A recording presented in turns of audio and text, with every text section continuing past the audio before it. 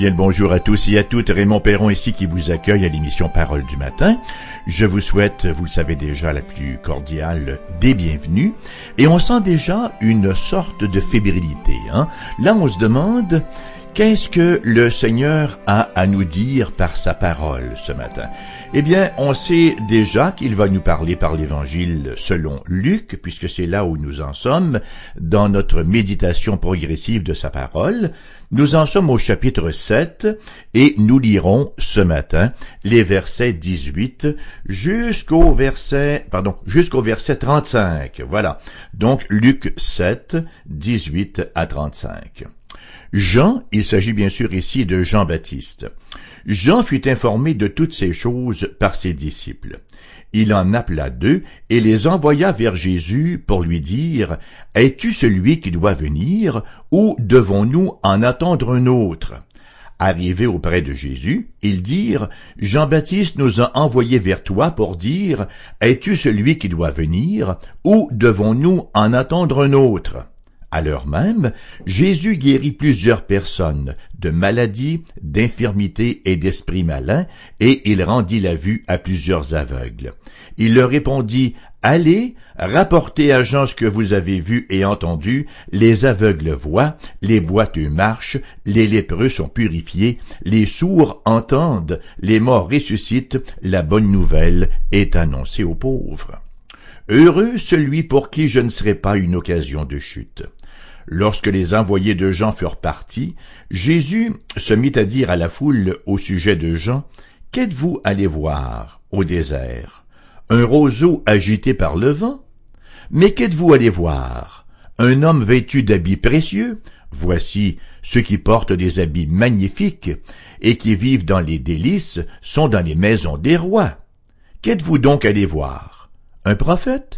Oui, vous dis-je, et plus qu'un prophète, c'est celui dont il est écrit, « Voici, j'envoie mon messager devant ta face, pour préparer ton chemin devant toi. » Je vous le dis parmi ceux qui sont nés de femmes, il n'y en a point de plus grand que Jean. Cependant, le plus petit dans le royaume de Dieu est plus grand que lui.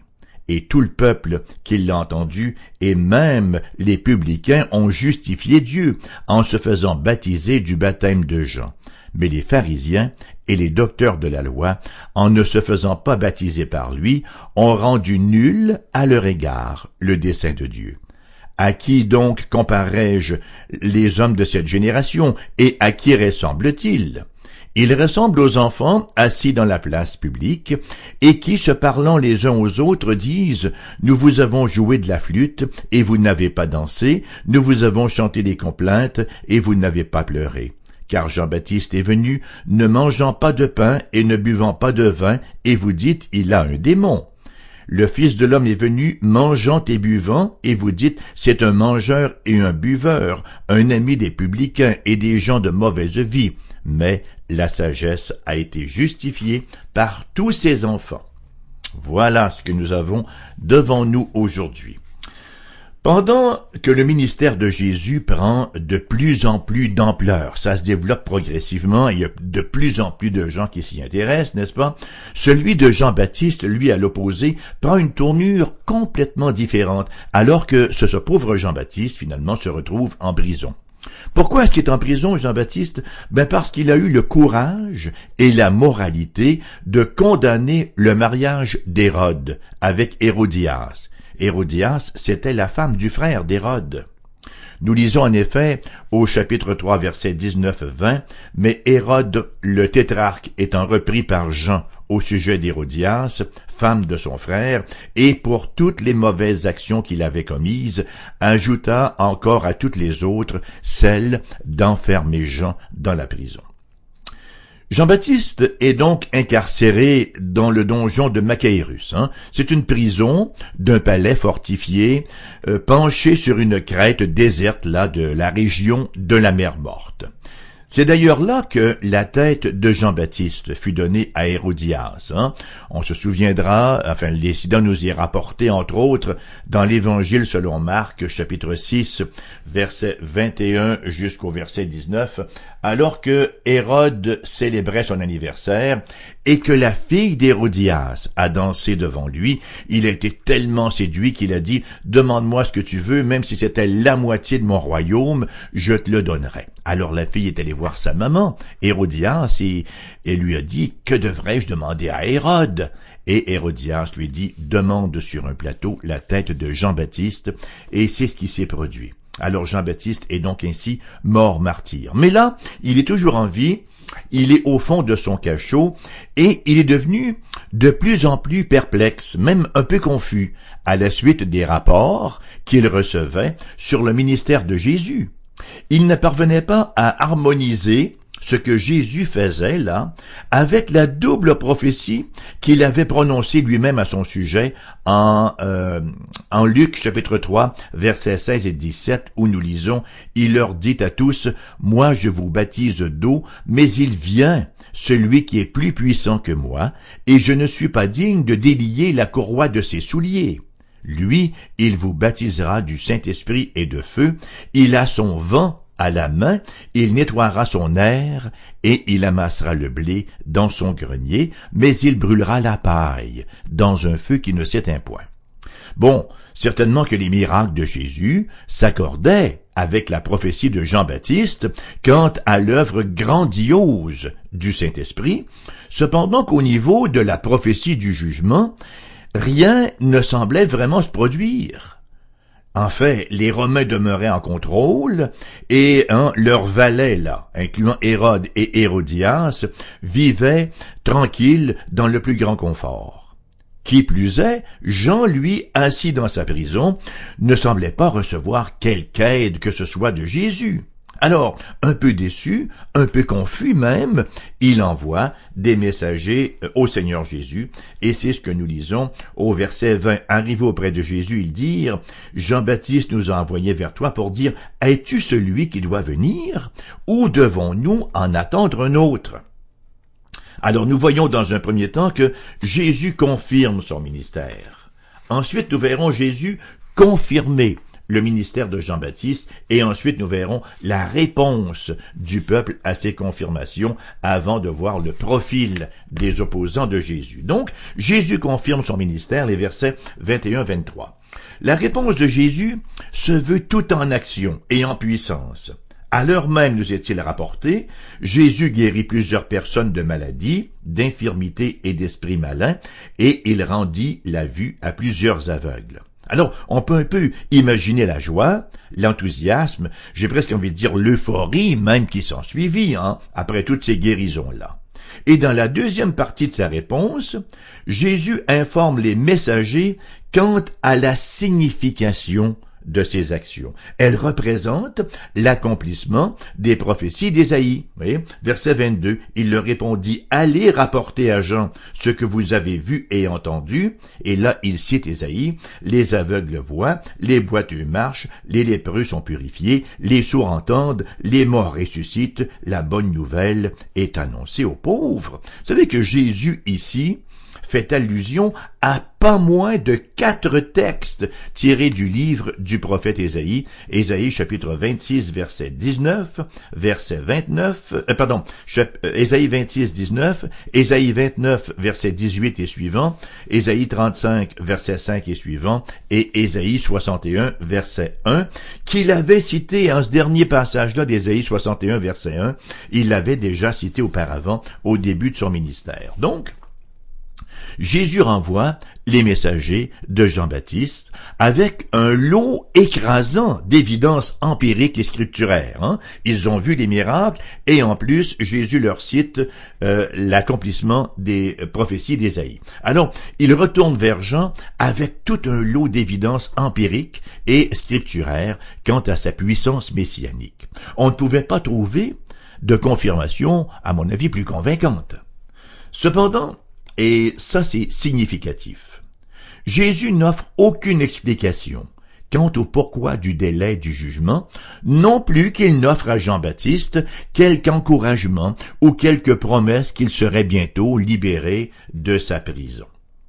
La seule étincelle de réconfort se présentait sous forme de béatitude que Jésus, encore une fois, dérive du livre du prophète Ésaïe, chapitre 8, verset 14-15, et il le cite au verset 23. « Heureux celui pour qui je ne serai pas une occasion de chute. » Le sens est le suivant.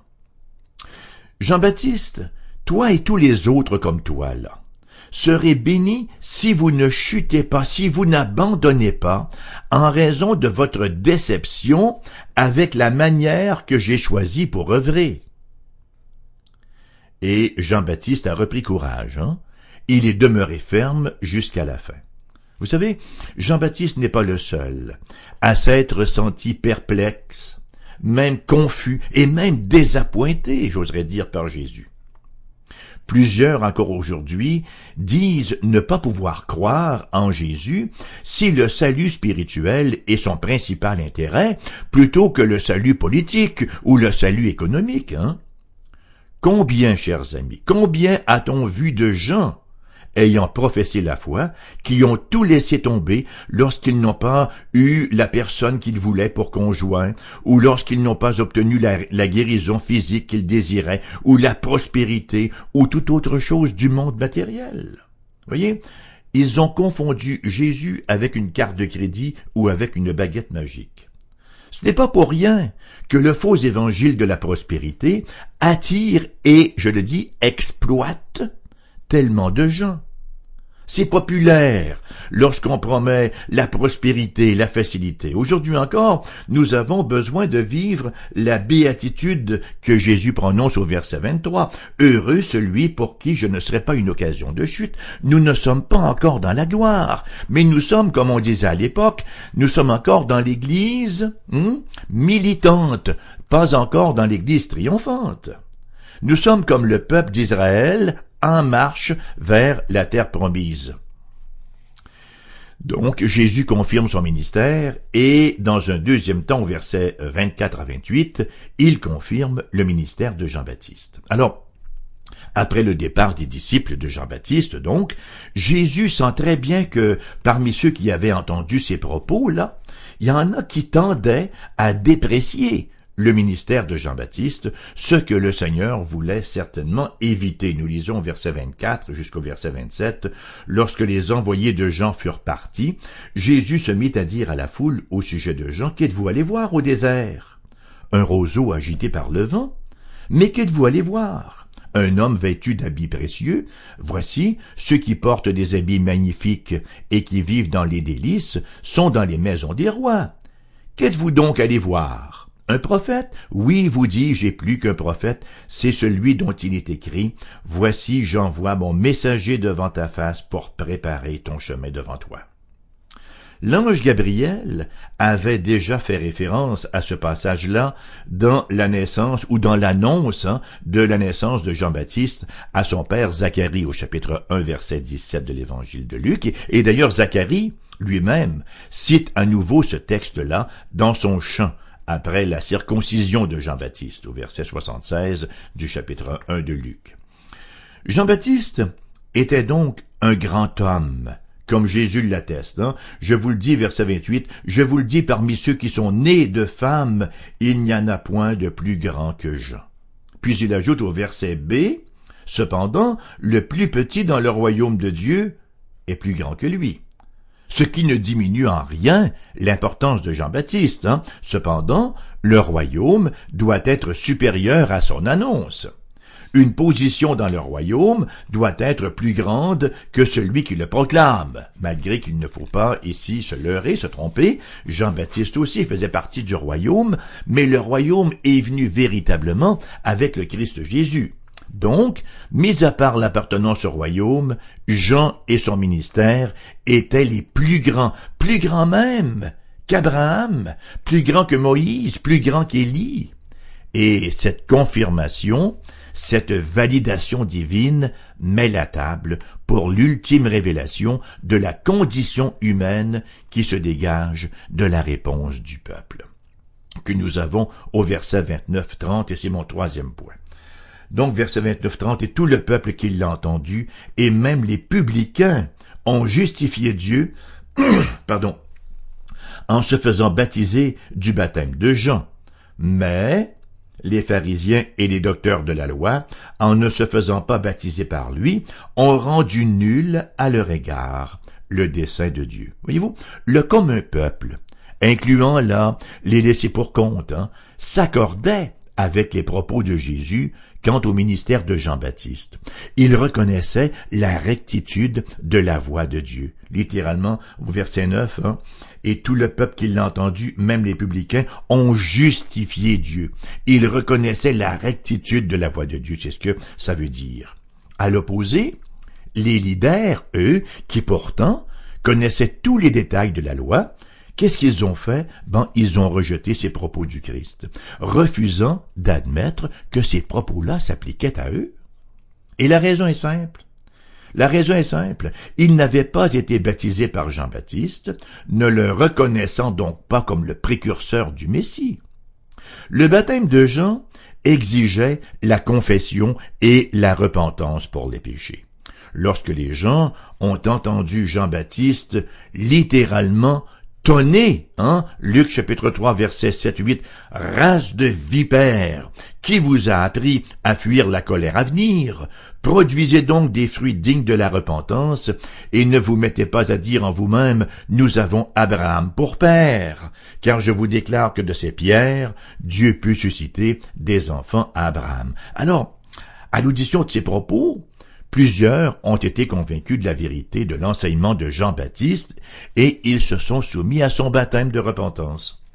Cependant, les pharisiens et avec eux les docteurs de la loi, orgueilleux, satisfaits d'eux-mêmes de ce qu'ils observaient en apparence et extérieurement la loi, se contentèrent de fonder leur espérance de salut sur leur mérite à eux, rejetant ainsi l'humiliation du baptême.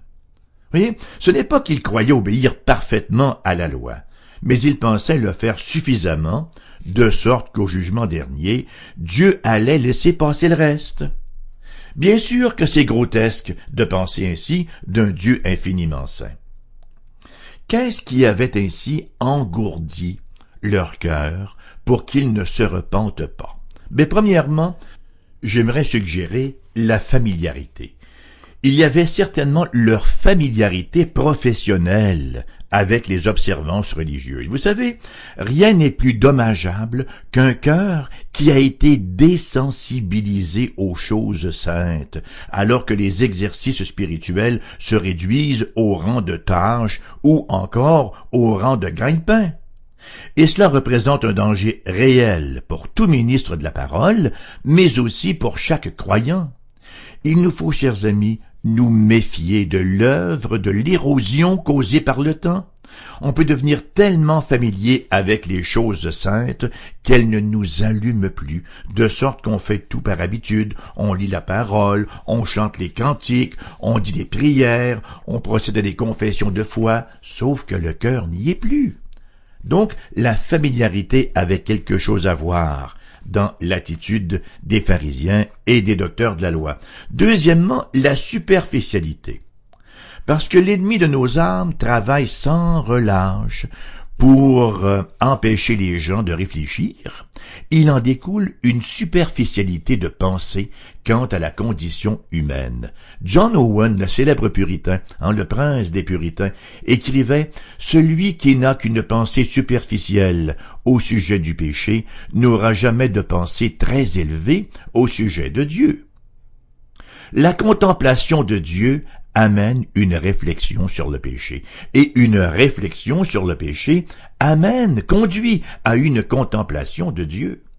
Et, ceci dit respectueusement, il y a dans certains milieux évangéliques une ignorance pathétique de ce que l'Écriture enseigne sur le péché, de sorte que le reste de la connaissance doctrinale ne peut être que superficiel. Et c'est la même chose dans les milieux catholiques romains. Il y a une ignorance pathétique de l'Écriture au sujet de cette question si fondamentale et si importante du péché. Donc il y avait la familiarité il y avait la superficialité, mais il y avait aussi pour ces pharisiens et ces docteurs de la loi leur justice propre. Bien sûr qu'une faible compréhension du péché ne peut que paver la voie à la justice propre. Si je suis incapable de voir la gravité de mon péché, je le vois comme des banalités, n'est-ce pas? C'est un peu frivole, quoi. Et on peut même croire que l'homme, somme toute, est foncièrement bon, plutôt que de le voir comme foncièrement mauvais, c'est-à-dire mauvais dans le fond, ce que nous appelons la dépravation radicale. Radix qui vient du mot, qui vient du latin, qui veut dire racine. Nous sommes dépravés à la racine. Alors, on appelle ça les conséquences noétiques de la chute. Tout notre être intérieur a été affecté par la chute. Et quatrièmement, bien sûr, il y avait chez ces gens-là l'emprise du péché. Plusieurs éléments peuvent contribuer à engourdir un cœur, mais le plus efficace demeure certainement l'emprise du péché auquel nous nous livrons. Il est impératif de reconnaître ce que nous avons à l'intérieur de nous. Nous ne devons pas nous laisser obnubiler par la familiarité ou la superficialité ou la pensée non biblique ou la justice propre, non plus que par l'emprise du péché. Nous devons voir notre besoin à la lumière, non pas dans l'obscurité de nos propres raisonnements. Nous devons le voir à la lumière de la parole de Dieu. Notre cœur est mauvais, nous avons des langues sales, nos actions sont égoïstes et laissées à nous-mêmes. Nous n'avons pas la crainte de Dieu, chers amis, c'est la réalité. Et ça m'amène à mon quatrième point, versets 31 à 35, le profil des opposants de Jésus. Alors après avoir ainsi décrit le problème spirituel des pharisiens et des docteurs de la loi, voilà que Jésus illustre la perversité de ses détracteurs. À qui donc comparais-je les hommes de cette génération, et à qui ressemblent-ils? Ils ressemblent aux enfants assis dans la place publique et qui, se parlant les uns aux autres, disent « Nous vous avons joué de la flûte, et vous n'avez pas dansé. Nous vous avons chanté des complaintes, et vous n'avez pas pleuré, car Jean-Baptiste est venu ne mangeant pas de pain et ne buvant pas de vin, et vous dites il a un démon. Le Fils de l'homme est venu mangeant et buvant, et vous dites c'est un mangeur et un buveur, un ami des publicains et des gens de mauvaise vie. » L'analogie va comme suit. Les gens sont identifiés à des enfants blasés, des enfants ingrats, qui refusent de jouer quel que soit le jeu qui leur est proposé, voyez, qui refusent de danser sur la flûte ou qui refusent de se lamenter sur une complainte. Ils n'aiment pas la manière de faire de Jean-Baptiste, non plus que celle de Jésus. Voyez, ils vont blâmer Jean-Baptiste parce que il ne mangeait pas de pain et qu'il ne buvait pas de vin. Ils disaient il a un démon, et ils blâmaient Jésus parce qu'il mangeait du pain et qu'il buvait du vin. Ils disaient ben voilà, c'est un ami des bombes, des voyous, des gens de mauvaise vie. Voyez? On ne peut satisfaire tout le monde et son père, dirait l'autre. Hein? Est-ce bien différent aujourd'hui? On trouve toutes sortes de raisons pour ne pas venir à l'Évangile. Hein? Qu'est-ce qu'on entend aujourd'hui, très souvent? Ah, l'Église parle trop d'argent. Ah, il y a eu des scandales dans l'Église. Ah, j'ai connu un tel et une telle, et allait à l'Église et voici comment ils vivaient. Ou les gens sont trop hypocrites pour que je me joigne à l'Église. Ou les gens ne sont pas assez pieux. Ou les gens sont celi. Ou les gens sont cela. Ah là là, hein? On entend toutes ces rengaines. Belle conclusion de Jésus au verset 35, mais la sagesse a été justifiée par tous ses enfants. Les personnes sages, si vous êtes une personne sage, vous allez agir sagement.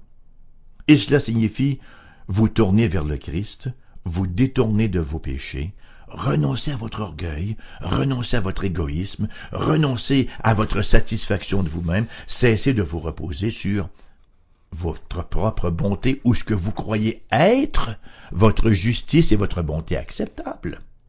Il y a plusieurs incrédules, vous savez, qui ont vu la vérité dans la vie de certains de leurs amis, de certains de leurs voisins ou de certaines personnes de leur parenté qui étaient chrétiens. La sagesse divine a été justifiée, elle a été manifestée par ses enfants, le témoignage des croyants, le témoignage des vies transformées. c'est une justification de la sagesse divine. C'est une démonstration claire et nette que lorsque l'Esprit de Dieu entre dans un cœur, il transforme une vie. C'est pourquoi le non-croyant doit se défaire de ses illusions, de ses œillères, de sa suffisance et de sa pseudo-bonté. Ça, c'est le choix qu'ont fait les pharisiens au détriment de la vie en Jésus. L'invitation que le texte nous lance ce matin est la suivante. Comment allons-nous réagir? Allons-nous continuer de nous réfugier, de trouver toutes sortes d'excuses, de nous cacher derrière des écrans de fumée, plutôt que de nous laisser débusquer par la parole de Dieu qui nous invite à venir à lui, pour recevoir son salut, à grand prix d'effort et à grand prix d'œuvre? Non! Son salut entièrement gratuit. Venez à moi, vous tous qui êtes fatigués et chargés, vous trouverez du repos. Venez boire de l'eau gratuitement. Le salut du Christ, il est gratuit. Mais attention, quand on dit il est gratuit, il faut pas confondre. Il est gratuit pour nous qui le recevons par la foi, mais il n'est pas gratuit pour celui qui nous l'a acquis à la croix. C'est ça la bonne nouvelle.